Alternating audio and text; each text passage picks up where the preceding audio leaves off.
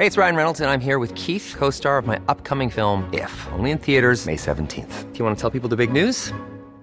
All right, I'll do it. Sign up now and you'll get unlimited for $15 a month and 6 months of Paramount Plus Essential Plan on us. MintMobile.com/switch. Upfront payment of $45 equivalent to $15 per month. Unlimited over 40 gigabytes per month. Face lower speeds. Videos at 480p. Active Mint customers by 531.24 get 6 months of Paramount Plus Essential Plan. Auto renews after 6 months. Offer ends May 31st, 2024. Separate Paramount Plus registration required. Terms and conditions apply if rated PG.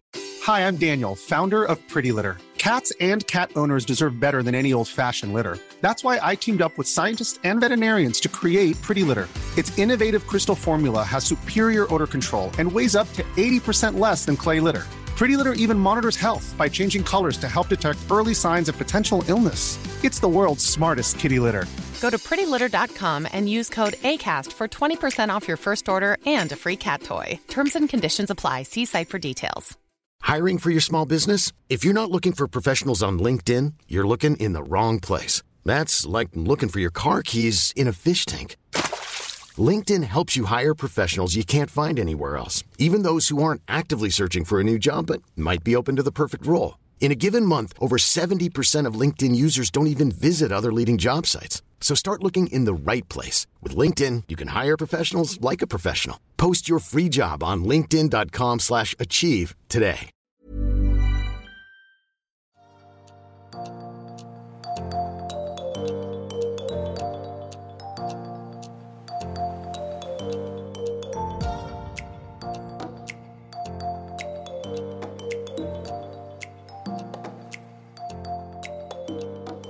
Coming up next on the Liveaboard Sailing Podcast. Well, insurance companies definitely have something to say about that. And so here I just asked that question, number of years after which rigging must be replaced. And this answer comes from the largest Canadian insurer of offshore boats. And he says 10 years or any resulting damage from the failure of rigging is excluded. So we can insure the boat, but not if the rig is more than 10 years old. Welcome to the podcast. I am your host, Annika. On the Liveaboard Sailing Podcast, I chat with awesome people who live, work, and travel on their sailboats. My guests share inspiring stories and real-life advice about the lifestyle so that you and I can be better prepared for our sailing adventures. This week, it's time for a deep dive into all things insurance. This episode will cover a high-level overview of the current insurance market. What exactly do insurance companies require from first-time boat owners?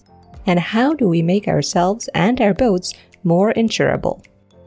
My guest is John Neal from Mahina Offshore Services, and he reached out to a number of insurance companies in different countries with a list of questions we put together, so the answers are coming straight from the insurance companies.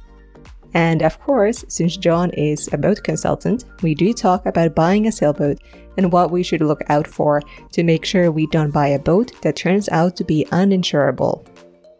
John also gives some advice on how to find a boat in this challenging market and why we should consider insurance implications before we seal the deal on the boat. So lots of good information in this interview. Let's get started. Welcome back to the podcast, John. Great to have you back. And as a bit of a background for anyone listening, John, you've been helping Adam and I with some of the boats that we've looked at and given advice to us in terms of what to look out for. And as usual, there has been a lot that I have not been aware of. So insurance specifically has already come up a few times. And you have pointed out some features on the boats or their equipment that insurance companies would care about. Let's dive into insurance to start with. So earlier you mentioned to me that there have been some changes in the insurance market in general. So what is the high-level overview of the insurance market for cruisers right now? Well, when I took off in 1974 to go cruising on my Albin Vega 27, I was able to get insurance through State Farm, which my family had used forever and which I used for my car. That's all. I didn't have a home then. And they had no territory limits at all. And so it was worldwide coverage. And I could not believe that. And it's a really high quality level of insurance. Well, since then, I've starting in 1976, I've helped about 11,000 people find their boat and take off on their dream. as a consultant. And I have been aware that the insurance market for offshore cruisers has been kind of dodgy. And what I've seen over the last 46 years is companies come in, offer extensive coverage at really reasonable rates for a couple years, and then drop out of the market after they've amassed a bit of clients and a portfolio, and then sell themselves to someone else. Great example, Boat US, kind of I guess it's not a nonprofit, but it was a really good program, super good insurance, the best quality. Warren Buffett's Berkshire Hathaway bought Boat US, and then Progressive bought the package just very recently. And so all of a sudden, everything has changed. Another example, Pantanius, based in Hamburg, was the largest insurer worldwide of offshore passage making. A guy named Kerry Weiner started Pantanius USA, offered fabulous coverage and fabulous packages, and then after two really destructive hurricanes in the Caribbean, dropped offshore completely, as did the parent company in Hamburg. And so lots of people out cruising around the world all of a sudden went to renew their policies with Pantanius, which they'd had for years. And they said, sorry, we're not in that market anymore at all. Lloyd's of London, the largest insurer in the world, basically has dropped out of marine insurance because of horrendous losses. And so I just heard yesterday that there is a guy who is putting together a proposal and package for Lloyd's, and that may be an option starting again. I've just seen this cycle where companies come into the market, offer something that sounds too good to be true, and then they are either bankrupt, out of business, or history fairly soon. And I just wanted to read one quote from one of the larger insurers in the Caribbean East Coast area. And she's actually Canadian dual citizen and US. And what she said is that marine insurances have basically been running at a loss and unsustainable. And she's totally, completely right in that vein. And so what I see now are my clients new to cruising, like you and Adam, buy the boat, and then the insurance is almost an afterthought because it's always been obtainable. And all of a sudden, they get a slap in the face of reality and find out they are uninsurable, period. And so, well, when you're cruising on a $12,000 boat like I was, you don't worry about that. Although now, every marina basically in the world and most countries, including all of the European Union, Mexico, etc., require at least third-party liability insurance. It's not an option. They won't let you in their waters. And so things have changed a lot. And the challenge is finding a solution. And so the first thing is now insurance companies are requiring almost across the board I'll just quote it, 3 years prior ownership of similar hull style, meaning catamaran or monohull, and a similar size within 10 feet in similar waters that you want to be insured for. So it's kind of a catch-22. Experience may supplement ownership if it meets this criteria, but first-time boat owners should be prepared for a captain warranty that varies between a skill set of 50 hours with a captain all the way up to an entire year with a paid licensed captain on board. Well, that's a deal breaker for most people. Well, so this agent is saying something that is more severe than others. So out of London, they said they were more open. They said, so I said, what do your underwriters require in terms of sailing and boat ownership experience? And they say, ideally, a copy of your sailing CV for the boat and you and your crew. If we can show insurers that you know what to do when the unexpected happens, that really helps. So, and let's see, out of Vancouver, the major insurer for offshore boats there says, local underwriters are considering a jump in length of more than 10 to 15 feet substantial and may be denied terms. And so, unfortunately, this is kind of making the whole scenario longer. You need to have a boat that you start learning on. It may not be the boat that you sail around the world, but they're saying you need to have boat ownership. They say 3 years. I think that is actually not that set in concrete. So if you've had a boat, the whole deal is what I'm seeing now. Get simple insurance. Don't worry about getting insurance to sail around the world. Get insurance for sailing in your local home waters. And then after you've had that for a year or 2 years, then apply for long distance. And for local insurance, the best options, I don't know about Canada, unfortunately, but the best options for the US, without exception, are State Farm. And then second place would be Progressive. So I would say that if your listeners are a couple years out from going cruising, before they sell their home and their cars and everything, switch to State Farm for everything. And then the transition for boat insurance is seamless. And the requirements are lower than anyone else's. And State Farm, if you've ever looked at insurance ratings, is a super company and has been for 100 years. Just really high quality. They're not going to try and weasel out of payments, which is kind of historic. And then Progressive is the other option. Progressive just 2 months ago stopped working through brokers. And so the only way to get Progressive is to go to progressive.com, click on other insurance, boat insurance. And I just did this to get a quote. And the quote I received, I just put in a Catalina 400, 40-foot Catalina, value of $180,000. And the cost per year was 1%, so $1,800 a year. And that's for 125 miles offshore, coastwise, US and Canada. So it's actually pretty darn good insurance.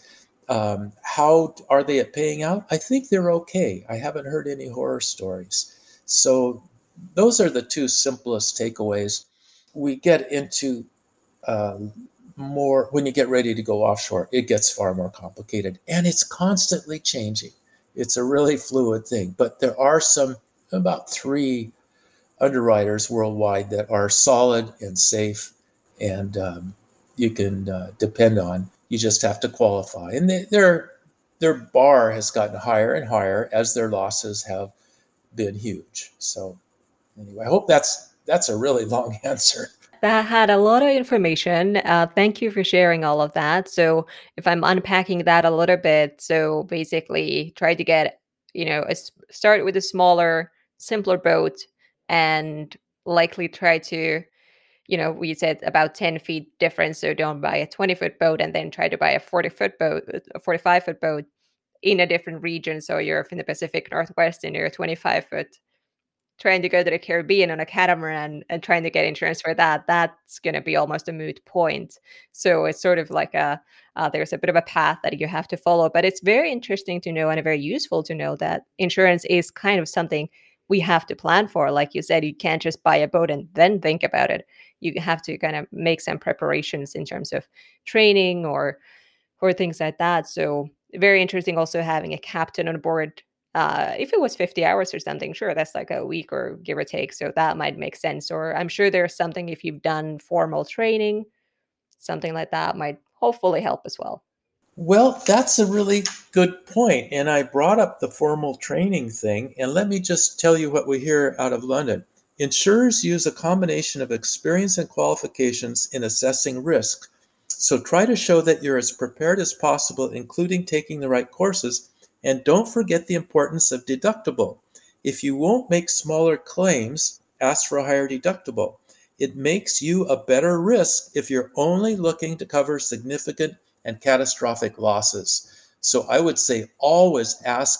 On Mahina TRA3, the Halberg Grassy 46 I just sold in New Zealand, I had $10,000 coverage generally and $20,000 coverage on ocean passages. And that saved me thousands of dollars a year. So one of the things that I say, what can you do to lower your rates? And they say, don't make claims. So if you lose your dinghy, if your dinghy gets stolen, just swallow that. But it makes, So here's out of another major insurer. I said, what can customers do to lower their renewal rates after first year coverage? I.e. training, captain's license, yacht master certificate, and he says all of the above and remain claims free. So just like in your car, if somebody bumps the fender and you get a little ding, you could put in a claim, but it might be cost effective just to forget about the ding or pay for it to be fixed. Yeah, exactly. So a little bit of strategy there, like don't claim for every little thing if it's not financially significant. Maybe just absorb that cost yourself and save your insurance for something when you actually truly need it for something more serious. So those are really good tips for somebody who is trying to be a first-time boat owner and really trying to be worthy of an insurance. May I just add another point? Yeah, please. This comes from one of the top insurers on the East Coast based in Newport, Rhode Island. And for that same question of what can customers do to lower their renewal rates after first year coverage, he says courses and credentials do not tend to provide any real rate reduction. However, courses like your training, meaning the sail training, offshore sail training I offer, and credentials are important to an applicant who has minimal ownership or is moving up in size from prior ownership that is more than 10 to 12 feet. The best way to reduce premium, so this is East Coast and Caribbean, the best way to reduce premium is to carefully consider June to November primary vessel location.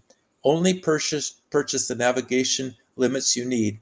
Insure the boat for a realistic fair market value. Do not overinsure. And so I'm hearing that also from the lead insurer in Vancouver.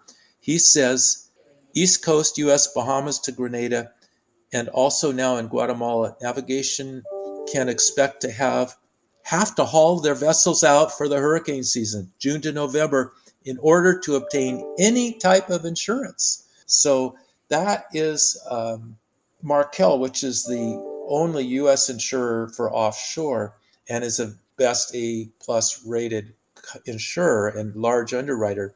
They have that now in place. Boat has to be out of the water. Before they said you have to have a plan and the ability and a guarantee from a boatyard to haul the boat out. But now they're saying it has to be out of the water, period, June to November. Yeah, that's a long time. That's almost half the year. So things are different. But so, Annika, a lot of cruisers do what I've done for the last 49 years, and that is do seasonal cruising. During hurricane season, they come back and see family, go skiing, go to work. And then because the insurance has never been valid for cruising during cyclone or hurricane season, it's required you to be in a safe spot. And it's definitely the same story in the Pacific. Yeah, and certainly thinking about the East Coast, it almost sounds like you have to come up to Canada for those those months. So I'll start promoting Canada now as a great destination. Not quite all the way to Canada, but they have you need to get, I think it's above Georgia. You just need to Yeah. get up a ways on the coast or have the boat out of the water. And so, yeah, it makes Canadian Maritimes very attractive, which I've been dying to cruise anyway. Yeah, yeah, exactly. All right, that is really good information, and again, something to take into consideration when making all these cruising plans and where to get started and all these things, because the storms, like you mentioned, they've probably been a little more frequent in recent years. So insurance companies have gotten some hits, and they went out of the business. So I guess climate change to blame for this one too. Then. It actually truly is. Jimmy Cornell first came out with that. Jimmy Cornell's the guy who wrote World Cruising Routes, the Bible of passage planning. And he said that in an article in Yachting World 2 years ago, that climate change has resulted in longer and more severe hurricane and cyclone seasons. And at the time he said that, I thought, well, really? But after watching the last 2 years and doing historical research on it, he is totally right. And so what happens now is that not only are the storm seasons longer, but the earlier and later storms are more severe. And so you can't push the edge of hurricane season. That's just something and the insurance companies dictate that. They read Jimmy Cornell's dates that he says when you need to be up north or south of certain latitudes. And that's how they write their policies. Yeah, exactly. That's very interesting, and like I said, something to think about when making all these grand plans. But if we go back to sort of boat shopping, and I'm curious about the boat's age, because I've talked to a few guests in the podcast who've actually they bought an older boat from the mid 80s or early 80s or even 70s, and they've said that they actually had a lot of trouble getting insurance because their boat was over 25 years old. So, what do you know about this? This sounds slightly alarming. Well, it is. And so I have asked all these companies that specific question. And let me just read, I'll just grab one and read it. This is from Gowrie, which is the largest insurer in the US. And okay, what are your underwriter age of boat cutoffs? 10, 15, or 20 years? Gowrie actually said no cutoffs, but I'm hearing 10 years, 15 years, and one insurer even said 40 years, which was, okay, here it is. Each company has different age cutoffs, but generally, unless a boat is surveyed in above average condition, there is little appetite for a vessel over about 35 to 40 years. Well, that's kind of unusual because, here's what another one says. A lot of carriers would like to see 25 years or newer. That tends to be a sweet spot, but we do have carriers that will entertain old boats as well. The problem is the carriers that will entertain older boats won't do them offshore. And so newer, I've said this probably said it in the original podcast I did with you, but I've said it to customers for a lot of years. Newer is better. And so if you had a choice of buying a 25-year-old, really solid boat, let's say an old Valiant 40, or an old Pacific Seacraft 37, Creelock 37, or a newer boat that was not as stoutly built, let's say a Catalina 400. The newer boat would be a better deal because it would be lower cost of ownership and you would have a much higher chance of actually going cruising. If you buy a 25 or 30 or 40-year-old boat, the chance of that hasn't been fully refit, 100% cost of purchase put into the refit. If you buy an older boat, the chance of you actually going cruising, from my having worked with 10,000 people over the last 46 years, is way less than 30%. It's just overwhelming and it's staggering. The cost of rebuilding a 30-year-old boat is staggering. When you get into replacing engines, rigging, sails, electronics, frequently tanks, wiring, rudder, everything on a boat has a lifespan. I'm a pilot, and on airplanes, we have TBOs, times that are specified by the government that components must be replaced or rebuilt. We don't have that in a boat. But I just went through the Mahina TR3. I owned for 23 years. I sailed it 230,000 miles, which is equivalent of 9 times around the world, frequently in high latitudes. To the edge of the ice above Russia and Norway, to the edge of the ice in Antarctica. And over that time, I did 2 major refits, one at 10 years and 100,000 miles, and one at 20 years and 200,000 miles. The 10-year refit cost $60,000. The 20-year refit cost $160,000 and wasn't cosmetic. Those were structural things, repowering, re-rigging, drop in the rudder, all these things. And so the cost of maintaining an older boat is something that very few people consider. Yeah, that's a really good point as well. And it's interesting to contrast that with the insurance. Like, that's another sort of added hurdle. Like, okay, if you want a boat from the early 80s, you don't have experience, you're going to have trouble getting insurance because you don't have experience and because the boat is old. And also, it might be more than you can take on to actually make the boat seaworthy. So, that's a lot to consider. So, I'm very grateful that I have you to help me out with all of this. So, Well, it's a change in my philosophy that's really just come in the last couple of years. And it's based on the fact that there have been very few offshore capable boats built in the last 15 years. The companies that built them, for the most part, are bankrupt and disappeared and gone. We look in North America. How many companies are there building offshore quality boats? Boats like the Waterlines built in Sydney, BC. Brilliant steel boats. Boats like the Scepters built in Vancouver. high quality, way ahead of their time boats. Well, there aren't any.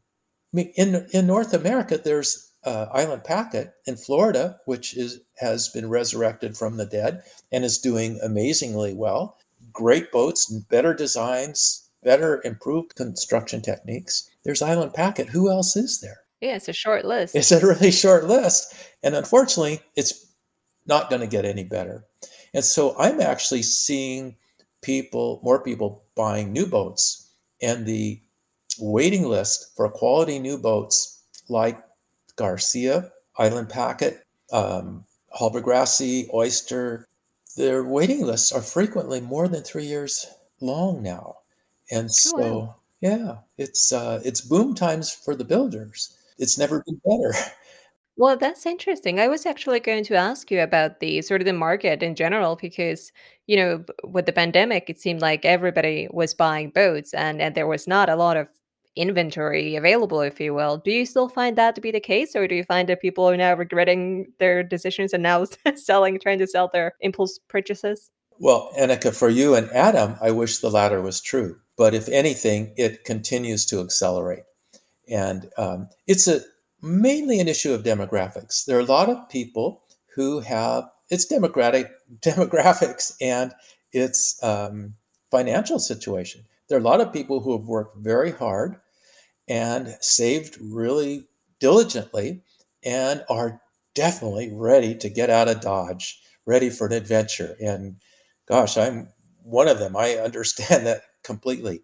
And it's a supply and demand issue completely and totally. Yeah, it's just more demand. More people want to have adventures than want to just sit and plug away. No, that's true, and work life is changing. Remote work is the norm. It's probably more common still, and now a lot of companies have decided to stick with that. So it doesn't matter if you're in Ottawa or whether you're in the Bahamas. Same Exactly. time zone. Well, and where would you rather be? Would you rather be in Ottawa or Vancouver or Mexico or Bahamas? And so, If there's no snow and -degrees, that's where I would rather be. what is it about cold weather that just pushes people to go cruising? It's amazing. Exactly. Well, I wanted to touch on another point that you referenced earlier. You mentioned rigging and sails, and if you're doing a refit and all that, and you pointed out a couple of those that we've discussed, and it's like, yeah, great boat, but it needs new rigging. So, what's your thought on that? What are the insurance companies' thoughts on that? Because they seem to have something to say about those things as well. Well, insurance companies definitely have something to say about that. And so here I just asked that question, number of years after which rigging must be replaced. And this answer comes from the largest Canadian insurer of offshore boats. And he says 10 years or any resulting damage from the failure of rigging is excluded. So we can insure the boat, but not if the rig is more than 10 years old. Others are more vague. Some will just say we may request a rig survey and we will go on what the survey states. But almost it's a cost benefit analysis, Annika. If the rig goes, it's a deal breaker for your cruise. If you lose the mast, and the cost of rigging is so small in terms of the overall picture. So, on a 40-foot boat, maybe $8,000. It's a tough pill to swallow, but it's so the insurance companies are looking at your overall risk, the risk that you present. And if you are presenting yourself as a person who is cautious, who is doing everything possible to mitigate and ameliorate risk by replacing rigging, new electronics, being very specific about your plans in terms of storm seasons, there's a much better chance you are insurable. And so, yeah, you just pretty much have to plan on 10 years for the rig. Exactly. Okay. And then we're talking about complete replacement, right? Not maintaining, not inspecting. We're just all new. It's the weakest link scenario. And so if you have a turnbuckle or a cotter pin break, you lose the mast. And so when you replace rigging, you really want to replace everything. And I always got a laugh out of Brian Toss. He was a pretty famous rigger. He's written several books. He's done rigging for Hollywood, all kinds of stuff. And he was a big proponent of do-it-yourself rigging. Norseman, cast lock, stay lock, mechanical terminals that you could use giant wrenches and put together. And he was saying, well, then you can reuse the fittings. You just replace the wire and reuse the fittings. And it's like, no, stainless steel work hardens and becomes brittle. You want to replace everything, not just the wire. The wire is actually rarely the culprit when the mast comes tumbling down. With rod rigging, it's different, but with stainless steel 1x19 wire, we have 19 wires. And if one strand or two strands break, they are very visible and very painful if you rub your hand against them. For this reason, it's incumbent on you to go aloft to the top of the mast every single time before you make an ocean passage, simply to see if there's any wires sticking out that are going to catch your hand. Well, you've got lots of warning. With rod, it's one extruded stainless steel piece, and there's no warning. And usually what happens is that the head, which is just mechanically hammered down, snaps off in its little cup holder, and then the mast comes down. And so your replacing the rigging is a really smart idea for your safety and to make you more insurable. Yeah, exactly. And I guess, if you have an idea of the cost, you factor that even if the boat seems that it has an older rigging, then you just take on it to yourself to have that organized and then get insurance with brand new rigging. Yes. What about sales? Is that the same thing? Are there requirements for sales, No, or is that more of a fluid thing? it's not at all. And so that never comes up at all. It's one of the comfort factors for the insurance company. If you say we have a new mainsail that is specifically offshore spec'd, that's a good thing. But never has an insurance company said you need to replace the sails as well as the rigging. Never have they said you need to replace the motor. But if the motor is 25 or 30 or 35 years old, replacement parts for it become very expensive or unobtainable. That's a Yanmar famous thing. I'm sorry, we don't maintain support for that model engine anymore. The engine may be only 15 years old, but so then you are stuck trying to find aftermarket or used parts. They want you to buy a new motor. Fair enough. Fair enough. Yeah, that's definitely something to think about as well. Yet another thing to add on the list. I'm Sandra, and I'm just the professional your small business was looking for. But you didn't hire me because you didn't use LinkedIn Jobs. LinkedIn has professionals you can't find anywhere else, including those who aren't actively looking for a new job, but might be open to the perfect role, like me. In a given month, over 70% of LinkedIn users don't visit other leading job sites. So if you're not looking on LinkedIn, you'll miss out on great candidates like Sandra. Start hiring professionals like a professional. Post your free job on linkedin.com/achieve today. Hey, it's Ryan Reynolds, and I'm here with Keith, co-star of my upcoming film, If, only in theaters May 17th. Do you want to tell people the big news? All right, I'll do it. Sign up now and you'll get unlimited for $15 a month and 6 months of Paramount Plus Essential Plan on us. MintMobile.com/switch. Upfront payment of $45 equivalent to $15 per month. Unlimited over 40 gigabytes per month. Face lower speeds. Videos at 480p. Active Mint customers by 531.24 get 6 months of Paramount Plus Essential Plan. Auto renews after 6 months. Offer ends May 31st, 2024. Separate Paramount Plus registration required. Terms and conditions apply if rated PG.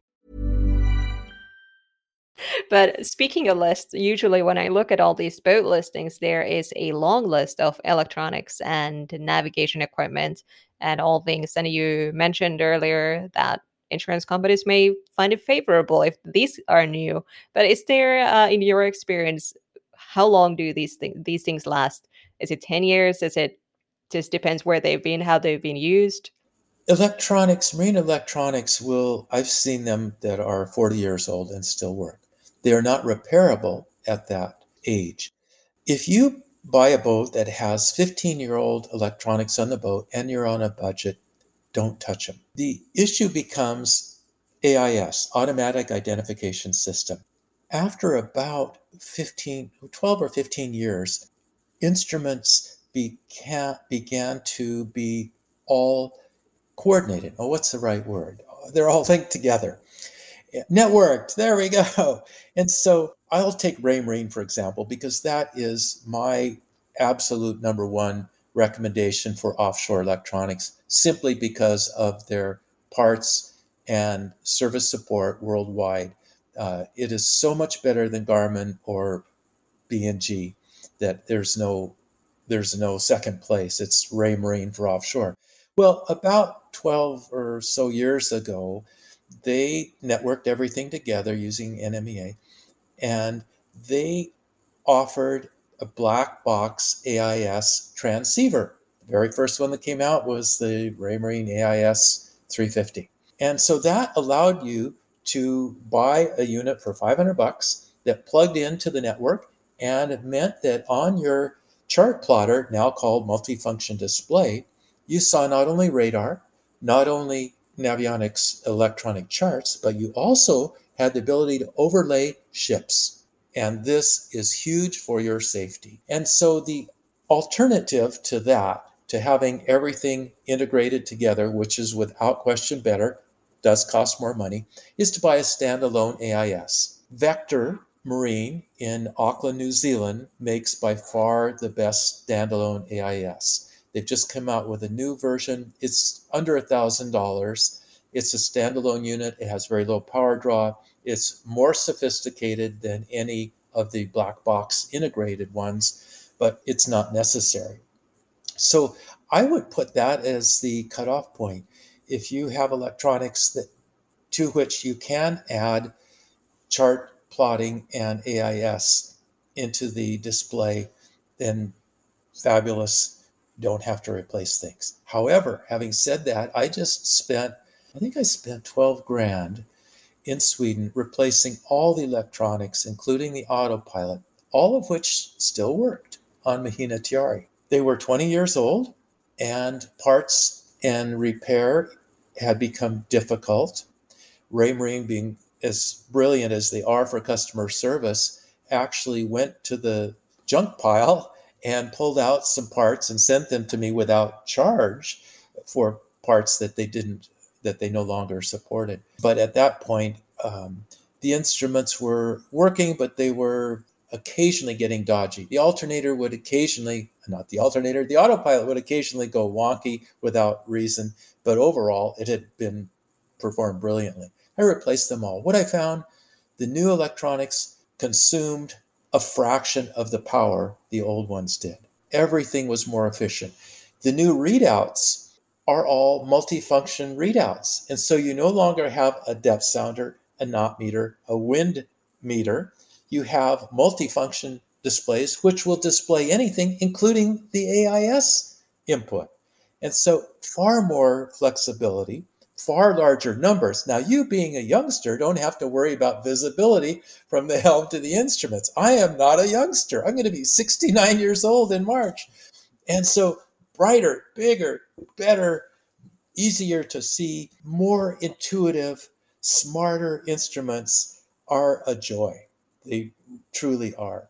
The new multifunction displays are brilliant in terms of what they will do. The power draw is less.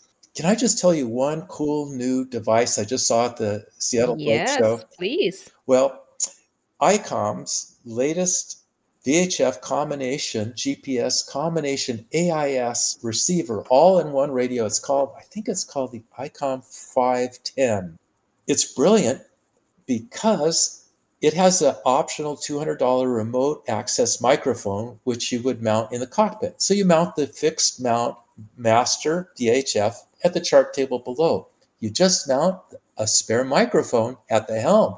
The microphone has a screen on it, which is an AIS, includes an AIS screen. So on passage on the ocean or coastwise, you don't want to leave all the electronics on. The big screen, you might have two if you're really loaded with DOSH, one at the chart table and one in the cockpit under the Dodger. That screen takes a fair amount of power. It makes a lot of light, even when it's turned down to its dullest mode. But VHF radio has to be on all the time.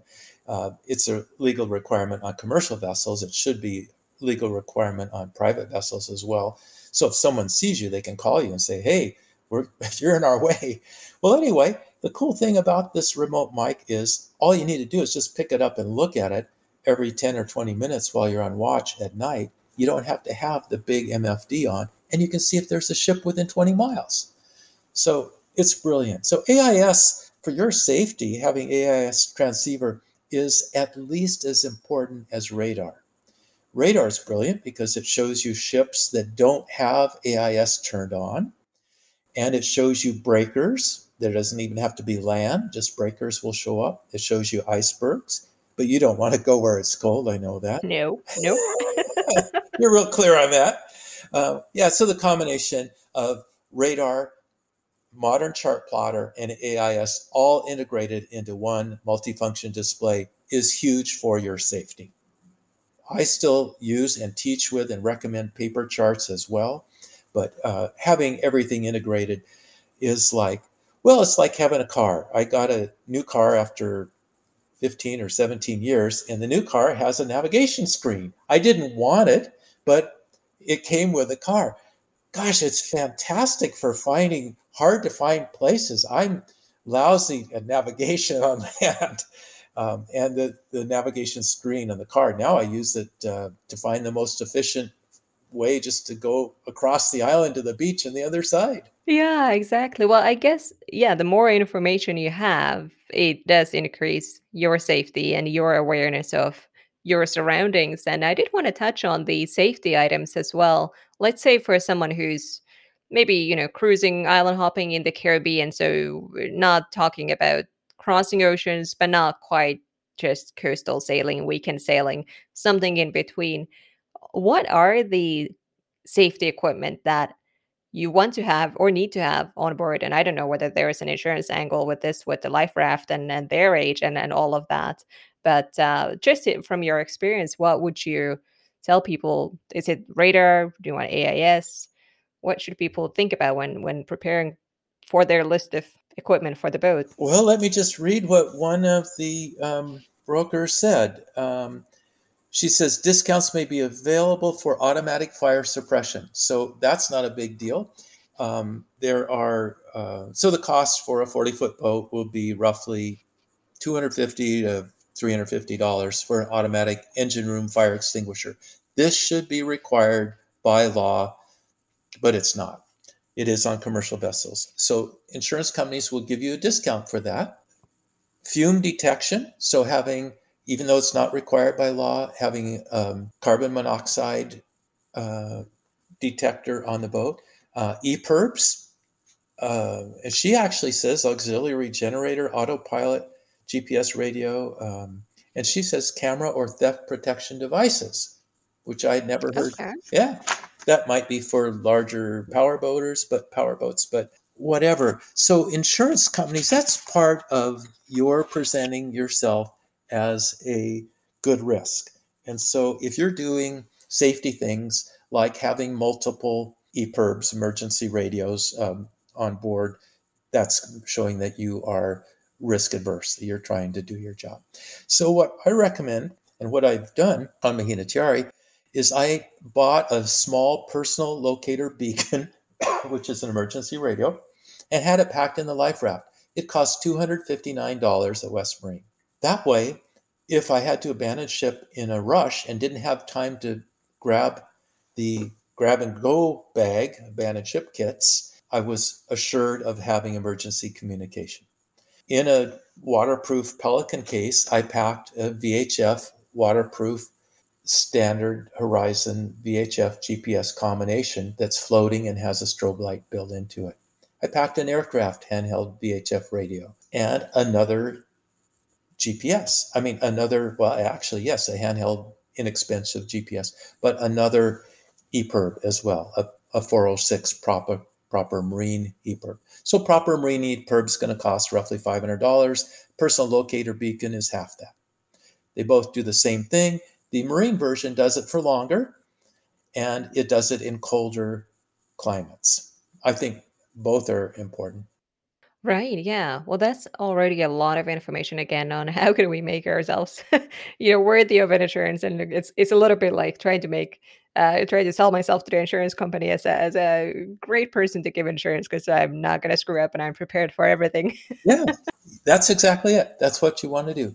And so some agents will actually spend time with you and help you, just like an employment agency will help you pimp your CV. We'll say, okay, well, you need to focus on this. You know, the fact that you've chartered in the areas that you want to cruise and that you want to be insured for, that is a big plus. The fact that you may not have owned a boat for 3 years, but your family had one and you grew up sailing, or you've belonged to a sailing club in college and at university and have time on that. These are all important things. All right, well, let's get back to or continue, I guess, on the boat shopping front. We've talked a little bit about the market, that it's still not that many boats out there. People like to be buying boats, but just geographically speaking, if there are people in North America who are in a little bit of a similar situation as myself, not currently on either coast, so technically could go anywhere in North America to get started. And looking at Yacht World, everything is in Florida. So Yeah. if you don't mind where you start cruising, is that just as simple as that? Like, well, yeah, go to Florida. You'll probably get your best deal there.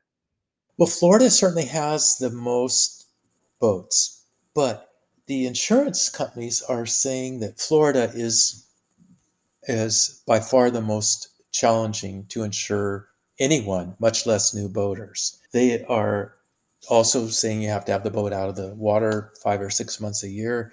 Boats in Florida tend to be in rougher condition than boats in Vancouver or in Toronto. Saltier, more difficult environment. We do get boats in Florida coming over from Europe, and that's actually been a very good boon to people like you, because European cruisers, because of COVID, have had to sell their boats. And so Florida and Annapolis, we've had some really good values on already outfitted, fairly recent year model cruising boats. So Florida is definitely to consider, but it's going to be more challenging. California has few offshore type boats, but lots of boats like Catalina and Beneteau. And so if we're looking for a fairly recent model, Catalina or Beneteau, and in the previous podcast, I talked about a series of Beneteaus that are above and beyond the normal and better value and not 25 years old. And so California is good for that. Great Lakes are okay, and sometimes boats tend to be better. Boats in the Great Lakes tend to be better because they're only in the water for 6 months a year. Same in New England, same in Scandinavia. Anywhere where the boats are put in heated sheds for the winter and pampered and babied, they're going to be really good values. And so I would say worldwide, I would say England is still a great place. Supply is also narrow there. Scandinavia is a good option. Germany and the Netherlands are great.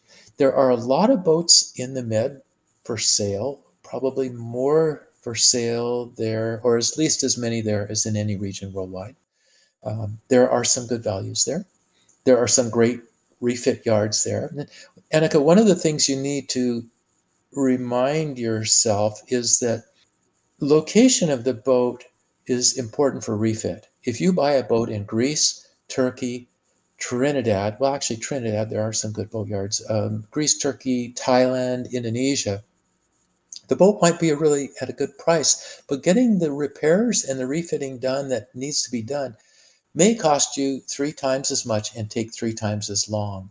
And so we need to think about support services where we buy the boat, unless we're going to buy it and ship it somewhere. Right. Yeah, that's a really good point too, because that there's a lot of boats for sale that are usually quite inexpensive in the Caribbean and the smaller islands. But then, it's a bit of a hurdle, obviously, buying a boat in a different country, different climate, and now add on to this as well. Maybe you can't get everything done that you want to. So definitely something to keep in mind again. What I'm hearing right now is shipping delays, even in Vancouver, even in Seattle, even in California, even in Annapolis. So you buy a boat and you need to replace some gear. The gear is not available. It's all back ordered. And it's that whole supply chain because of COVID. it's not just the automotive industry, it's definitely the marine industry as well. I was just at Skagit Valley College in just south of Vancouver, actually halfway between Vancouver and Seattle, where I'm teaching a seminar March 12th and 13th. I was talking with the program chairman, and he said that they're having trouble getting things as simple as bolts because they're simply not available. And components, things like getting a pump for a water maker or a freshwater house circulation pump, things like that. They're having difficulty. There's a wait list on a lot of stuff. So if you're in Jamaica, you can just imagine if it's hard to get that part in Vancouver or Toronto, it's going to be difficult to impossible in an exotic, warm location where you want to be. Exactly. Fair enough. Fair enough. So it's all a balance. How much of a colder weather you want to have and then live with. All right. So hoping that you don't have to buy a ton of new parts and do a complete refit. If you're going for a newer boat, you may need financing to supplement your savings. Especially if you're someone a little bit younger who's not going after retirement or who kind of wants to do this. Well, I can work from anywhere. Why not go now? So, what are your thoughts on financing and any advice on that? Well, Annika, the simplest surefire financing is HELOC, home equity line of credit. So if you have a home that has value in it, that's the lowest interest rate. It's on a par frequently with a marine loan. Boat loans are really great right now, super good interest rates. Unfortunately, marine mortgage companies don't want their collateral going out of the country, usually, because it's very difficult for them to repo it if you stop making payments. I've seen that happen. And there are actually a very small number of repo men whose job is to go and seize and return boats where people stop making their payments. So that may be something to consider. You could say, well, I'm just not going to tell the bank or the finance company, the lender, that I'm going to take it out of the country. That could be real problematic and could get you in deep water. And so this may mean that you will buy a smaller boat that you can pay cash for if you want to go into foreign waters. Yeah, that's an interesting point. And my experience here, I've talked to our bank here in Ottawa, and they kind of had no idea. I feel like I would be better off talking to somebody in Vancouver because I had to explain the concept of living on a boat. So they were obviously not, middle of the country. They weren't quite that familiar with all the everything that would go with it. But something that did come up, I think, was insurance, though, that they will want to know that your boat has insurance, right? Yeah. Like, you're not just buying some old boat with no insurance. So that's another link there as well. And yet something again to add to the planning, right? So Annika, the best option frequently is to use a marine mortgage broker because they have options, far more options than you know about to present. And so if you're in Vancouver, there are marine mortgage brokers that can say, okay, well, here are the options. This bank or this finance company is right now currently the best. And it's a fluid thing. So I work, and often, I shouldn't forget to tell you this, frequently the yacht brokers know what is currently the best option for boat loans. And it changes, but in the Washington State Northwest area, there are two banks that have loan officers who only do boat loans. And one of them is People's Bank, and Jennifer Pattison, I just saw her at the Seattle Boat Show. And another is, I think it's called North Cascades Bank. And they do awesome job. And they will finance liveaboards where normal banks won't. And they know the market. And so talking with the yacht broker may be a really good way of finding your best loan options. And occasionally, I have heard of mortgage companies that don't care if the boat goes out of the country. So you just need to ask that question. Another thing to remember is that a lot of boat loans, if you say that you're going to be a liveaboard, that knocks you out very quickly. And so I wouldn't make a big deal of that at first, and I wouldn't give up my apartment right away until I got the boat loan. Once you have the loan and once you have the insurance, who cares? I think you are a better loan risk if you're living on the boat because you see if something's wrong, and there's a much less chance of fire or the boat sinking or the boat being damaged or stolen or Yeah, exactly. You're there monitoring the situation at all times, so that should make up for something. So that is an interesting point as well. There's certainly a lot to plan and prepare. And one thing I did want to talk about as well, you mentioned earlier that one of the insurance companies was thinking quite favorably if you go get offshore experience yeah. with like expeditions like what you run. So you are going to be doing some traveling, of which I'm a little bit jealous because you'll be going to Scotland and exploring the West Coast, Pacific Northwest there this summer. So tell me a little bit about these expeditions. What do you do, who they're meant for, and why do you think the insurance companies favor these sort of experiences, maybe even more than a formal training of your basic sailing course? Well, one of the reasons I started doing this 33 years ago was because people would take the offshore cruising seminar, of which I presented 177 since 1976 for 11,000 students. They take that and they say, well, that was really great, but I would really like to make sure that I am comfortable crossing oceans before I go and spend $100,000, sell my home, sell our business, quit our jobs, and do this. And so that's why I bought Mahina-Tiari 2, which was a Hallberg-Rassy 42 that I sailed 70,000 miles with several thousand students. And so since then, my business has evolved. I had the second boat built in Sweden specifically for expeditions, ran them 23 years on Mahina-Tiari 3, the Hallberg-Rassy 46, and then COVID struck. I had to sell the boat in New Zealand. I sold it to a gentleman from Toronto who was just arriving, hopefully Saturday, to pick up all the gear that goes with the boat that wasn't on the boat. So I have a new sail, I have a new carpet, all spare electronics for everything on the boat. Well, he's going to come and pick that up. I had to sell the boat. And what I ended up doing was my retirement plan 2 years early. I planned to sell the boat in Victoria or Seattle when I got back in 2023 from the South Pacific. Instead, I sold it earlier, and I'm doing what I always planned to do in retirement. And that is just chartering different offshore boats in my favorite parts of the world and taking 6 students with me for 10-day intensive offshore training expeditions. So I'm doing 4 in Scotland, in the most difficult, challenging waters of Scotland, starting in Oban and going all the way up to Shetland, going out to the most isolated islands, St. Kilda, Fair Isle, very challenging places with an excellent boat.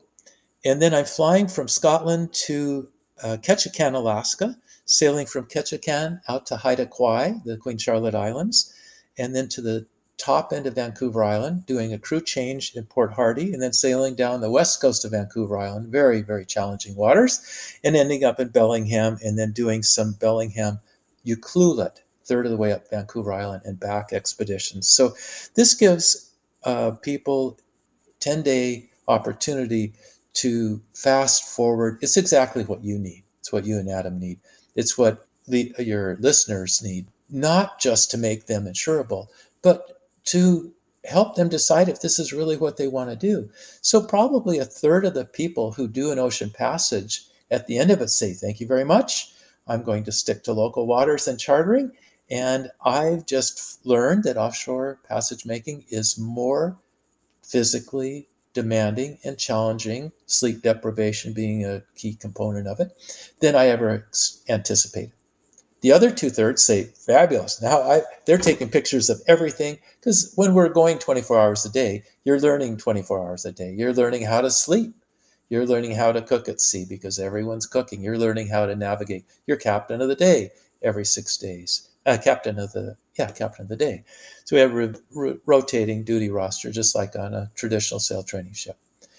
So it's just a massive learning experience. It's fire hose learning. Everything is documented. So just like in the 2-day workshop with a 270-page book, I have a 106-page training manual. Everything is documented so that you can use that on your own boat, because it might be a year or 2 or 3 or 4 before you're actually out there. So that's it. Yeah. All of that sounds fantastic. And how many or what kind of experience do you want people to have who are coming on these expeditions? What do you think? A little bit of knowledge of sailing, not a total newbie, but Yeah, yeah. a little something. Yeah, taking a sailing course, even if it was 20 years ago. So just intermediate sailing skills. I encourage everyone to do a coastal navigation course. It can be online, it can be however, but so that you have the basics. You don't want to start. I'm not teaching sailing.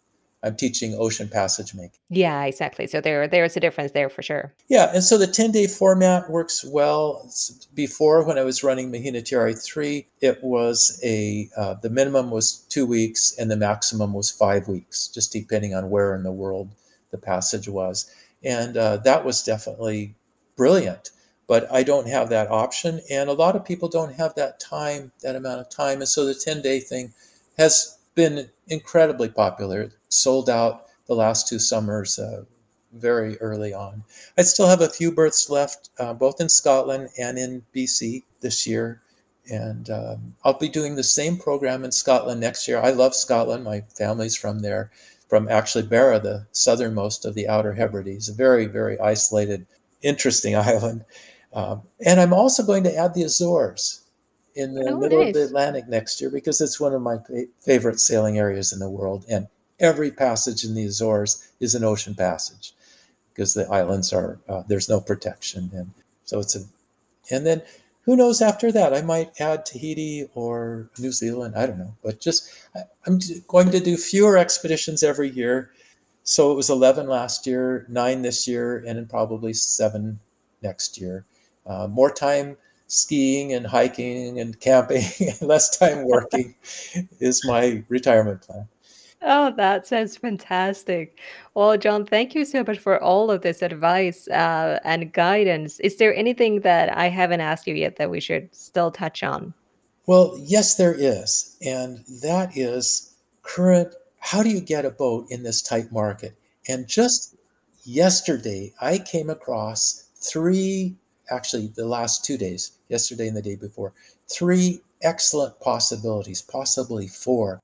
None of these are listed. Oh, only one of these is listed. The one that's listed was brought to my attention by clients of mine who want a slightly larger boat. It's a Morgan 384, which was the last of that series of 382, 383, 384, designed by a brilliant designer, Ted Brewer. It has had some things replaced. The price is reasonable. It's expensive compared to what it was a year ago. These boats went up 30% in the last 12 months, the average selling price. So I track 20 boats I have for many years, and I just profile those in lectures I do at seminars. I'll be at the Toronto and Vancouver boat shows next year, hopefully, if there are shows.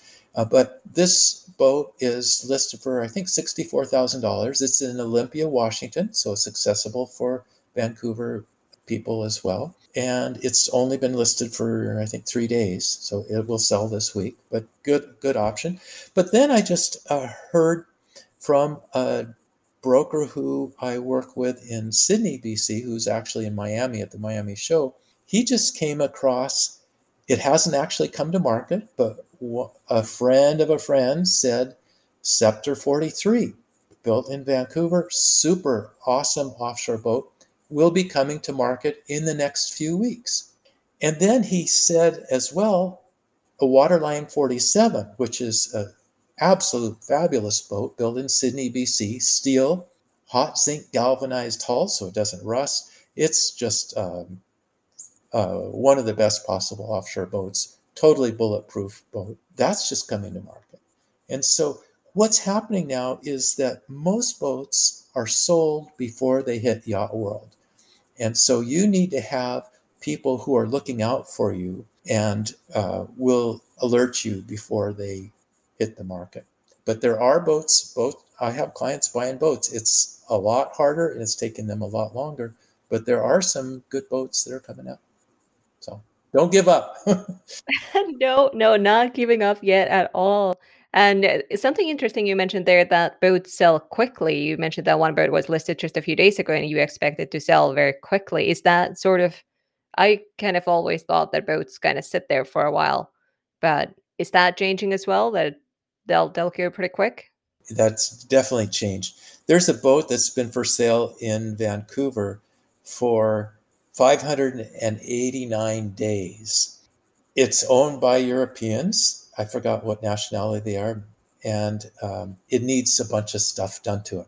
It's a wood epoxy saturation technique boat. So it's a wood epoxy boat. So that throws up flags in a lot of people's mind, justifiably so. Well, it had no offers on it for 589 days. Now it has 2. And I'm advising my clients who made a backup offer on it.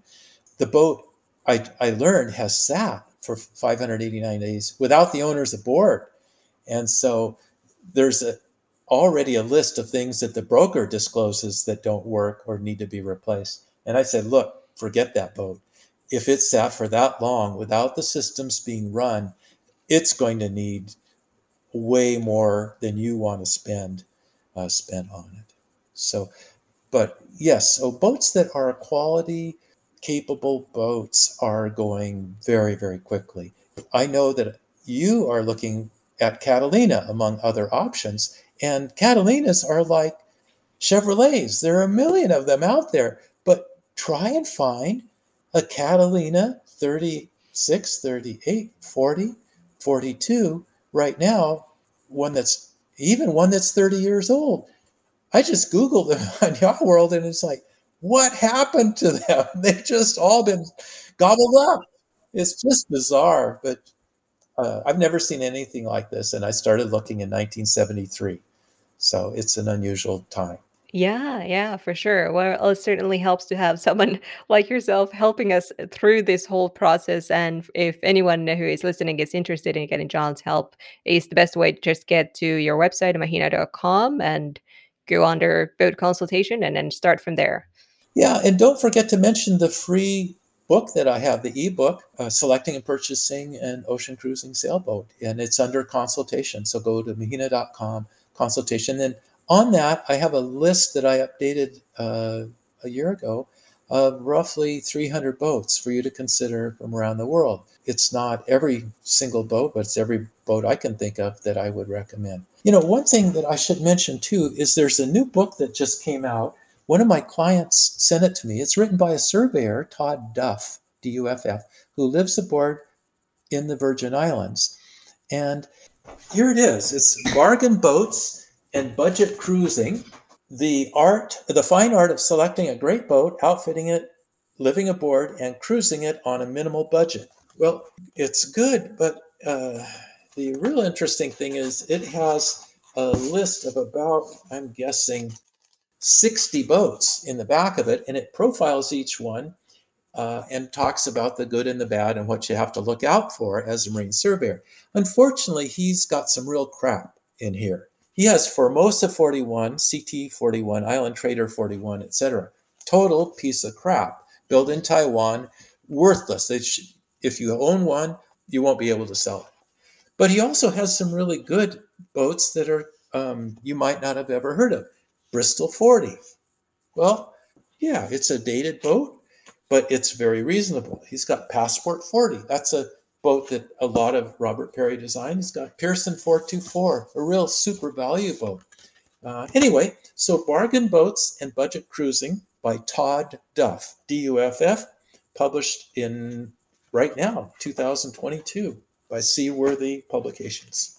So, all right, I will link that, and I'll link your book as well. It's definitely been a great resource when I'm browsing Yacht World, and I'll see like, I don't know this brand. I'll see what John said about it in the book, and then I'll maybe send it to you if you approved it on the book. Well, and the other thing to mention, Annika, is for those of your listeners who can't attend the 2-day hands-on cruising workshop that we're doing at the Marine Technical College in Anacortes, if you can't attend that, you can buy the course book.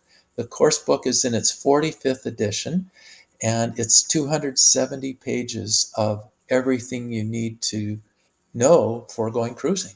It covers sail repair, diesel engine spare parts, navigation. It's a Bible, and it's been updated 44 times.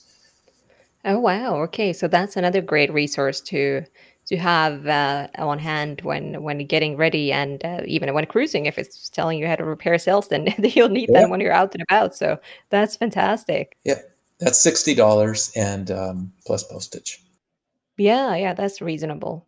Well, fantastic, John. Thank you so much for all this advice and guidance, and I'll be sure to be sending you boats again. And so I'm sure we'll continue to talk boats later. But thank you so much for sharing all the advice here on the podcast. Thanks, Annika, and don't give up hope. There's a boat out there for you and Adam. I hope you took notes. I sure plan on re-listening to this episode once or twice. So much good information that I'm very grateful to have ahead of time before making any costly mistakes. I have linked all the resources that were mentioned in the description, so do check them out to learn more. I mentioned my partner Adam and I are working with John now, and if you want real-time updates on how that is going, you can get those on Patreon, where you can support the show for a few dollars per month. Just go to patreon.com/Liveaboard Sailing Podcast. Next week, it's time to talk about circumnavigation, sailing in the Bahamas, and all sorts of dreamy things. And as usual, in the meantime, you can find me on social media as Liveaboard Sailing Podcast. Bye for now.